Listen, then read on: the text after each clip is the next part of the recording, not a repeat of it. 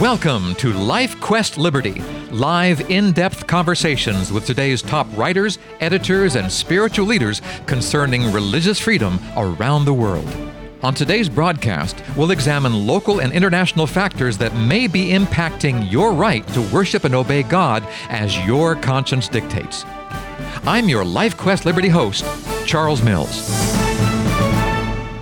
In 2015, Lincoln Steed, editor of Liberty magazine, created a podcast for his readers that centered on a subject that should be of vital interest to Christians everywhere. I'd like to play that podcast for you now because its message is both informative and essential. It's called A Time of Fire. Here's Lincoln Steed. A few days ago, I stood next to what looked like a rain-filled basement sunk deep into the green spring grass of a low Texas hilltop, called by some to this day Mount Carmel. It is all that is left today of the Branch Davidian compound after federal agents opened a general assault on April 19, 1993, and a fire ensued which killed 82 of the Davidians, 18 of them under 10. The few who crashed through the flames to escape went on trial, and several got 40-year prison sentences. You might think that the developing cataclysm over 41 days, which eventually engulfed them, would have been sufficient to break the spell of their very unique take on biblical prophecy.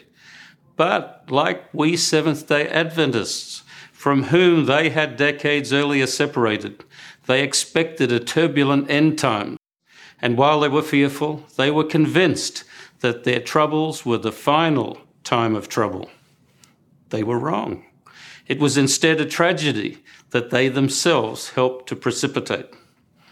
And yet in one regard, they were right, and we ourselves must concur. These are the end times. Somehow we must do what that sad band of generally well-meaning but out-of-touch independents failed to do. We must see the times for what they are, and we must avoid preemptively declaring them to be the end of the sequence. We must particularly avoid indulging in self-fulfilling actions that will alienate even fellow Christians. And yet, we must heed our Lord's command to watch the times for signs of his near return. And we must remember that it is ultimately not about us, but about how we can cooperate with God's plan to reveal himself to a dying world. I must tell you that from a religious liberty perspective, the day is well spent, and the approach of night is already comprehensible. In the Middle East, particularly, we are witnessing a general persecution easily characterized as the greatest since the days of the early Christian martyrs. It certainly brings to mind our Adventist pioneers' take on Revelation chapter 9. All around the world, religious antagonisms are resurfacing and escalating. Buddhist, Hindu, and animist play round-robin games of persecution that are sometimes joined by elements within Christianity. And in the twilight of global communism, there has emerged a radical secular animus for all faiths, a phenomenon seen as strongly in the US and Canada as anywhere else.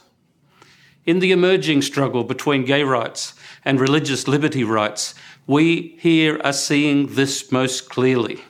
In April of 2015, headlines all across the nation bannered the news of state religious freedom acts, or RFRAs. On one level, it was not a news story. Seventh-day Adventists was part of a large coalition of other faiths and civil rights groups which carried the original RFRA through to a 1993 federal law. It was necessary then to shore up basic religious freedom rights after a disastrous 1990 Supreme Court case which upheld a ban on aspects of Native American religious ceremonies on the basis that the law was of a general applicability and not intended to restrict religion. Unfortunately, that same Supreme Court held that RFRA could only apply to federal agencies and employees. So, religious liberty activists began to work with state legislators to enact RFRA on a state-by-state basis. The Indiana case that hit the headlines recently was the 20th state to pass such a law, but it became a tripwire for open opposition from the gay rights supporters. It should be obvious that there is potential for these generally applicable laws granting gay rights to actually restrict the ability of those with biblical sensibilities to speak and act according to its moral norms. We need RFRA protections, and yet gay rights advocates say that such laws will be used to empower Christian opposition and denial of their rights. They are partly right, because Christian activists have increasingly attempted to add language to RFRA which would allow them to refuse service to gays. It seems likely that the Hobby Lobby case, in which the Supreme Court exempted that family-owned corporation from providing to their own employees medical insurance that they objected to on a religious ground, that this has spurred this intention by some, even though this tends to go beyond the scope of the Supreme Court case. Whatever the direct cause, it is now certain that RFRA has degenerated into a blood feud between competing gay rights and religious rights. The wild card in the discussion is something liberty has long cautioned about: the assumption that the US is a Christian nation or a Christian government. It was once a majority Christian society, but even that has changed. We are now back to where the early Christians were, living in a prevailing pagan, secular culture, and called to witness to it by example and entreaty. But it goes even further than that. Senator Santorum, a devout Catholic and a man of personal integrity, shocked many by declaiming that, in his words, Protestantism is absent in America today. He was right, and it should be self-evident to all Adventists who read the Bible and have followed the great controversy.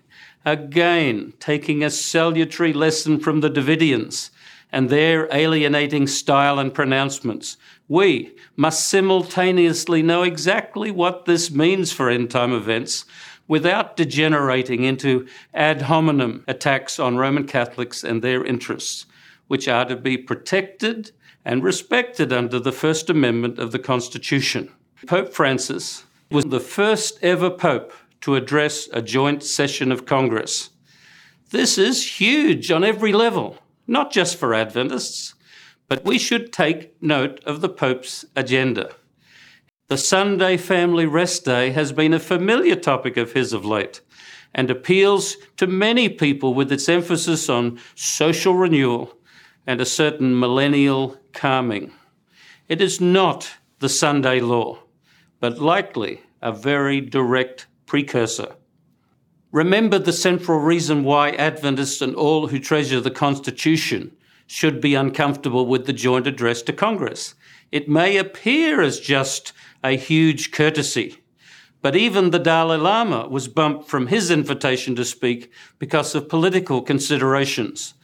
The present Pope of Rome may be a nice man, but the institution he heads is the very antithesis of the US constitutional norm. He is both a head of state and the head of a church. This is a mortal peril to the principles of the American Republic. It must be said that Roman Catholics are presently emerging as leaders for religious liberty and even as proponents for church-state separation. But as with much that concerns religious liberty, the difference is often in the definition used, the way the word is used. No one is openly against such an admirable concept as religious liberty, of course, but Rome has given an odd structural twist of late. Under what is called subsidiarity, she holds that there should be, yes, separation between church and state, but that the state is subsidiary to the church. Further, I myself attended a major event where Roman Catholics were told that there is far too much emphasis on individual conscience rights and not nearly enough on the corporate rights of the church. We've been there before, and it was not a nice trip. It may be coming again, too, because the latest buzz term used by the church and government leaders is that we must all work for the common good. It sounds good, but it is too easily leading us to see the individual or the minority as inconvenient to this common good in times of stress. These are challenging times, but times of opportunity at the same time. People want to think for themselves, not just what they are spoon-fed. I heard Cardinal Dolan, head of the US Catholic bishops, speak on religious liberty before a Catholic university audience. He is an engaging figure and very open in his style.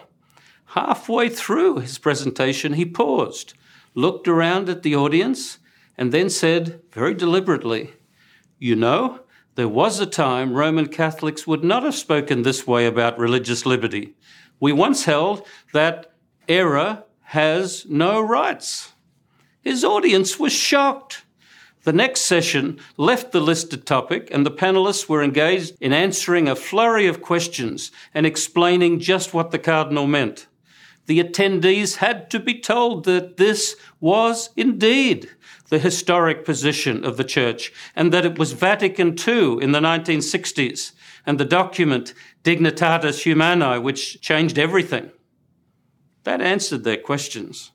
But what nobody commented on was that the previous two popes had rethought much of Vatican II and with growing conservative support had begun to turn the clock back. Much hinges on how well Vatican II holds. This is a time of fire. Globally, it is truly a time of revolution and reorganization. It is a time of rapidly shifting social and moral norms. Even our own church is teetering from crisis to crisis. It is a time when the US is rethinking such issues as freedom and security. It is a time that surely the Bible prophets saw dimly and wished to see for themselves. This is our privilege. Let's use the opportunities to reach out to the inquiring world and explain ourselves now, not from behind a security cordon later. Let's participate in the great religious liberty proclamation, which differs not a bit from the great gospel commission. Let's revive ourselves now and lift up our heads, for surely our redemption draweth nigh. Lincoln Steed, editor of Liberty Magazine, and his 2015 podcast, A Time of Fire. Until next time, this is Charles Mills inviting you to rest in the freedom of God's love. Goodbye, everyone. If you'd like more information about LifeQuest Liberty, call Three Angels Broadcasting Network at 618-627-4651 or email us through our website at 3abn.org. Join us again next week at this same time as we examine more of the threats and challenges facing your religious freedom. May God keep the flames of liberty burning in your heart today.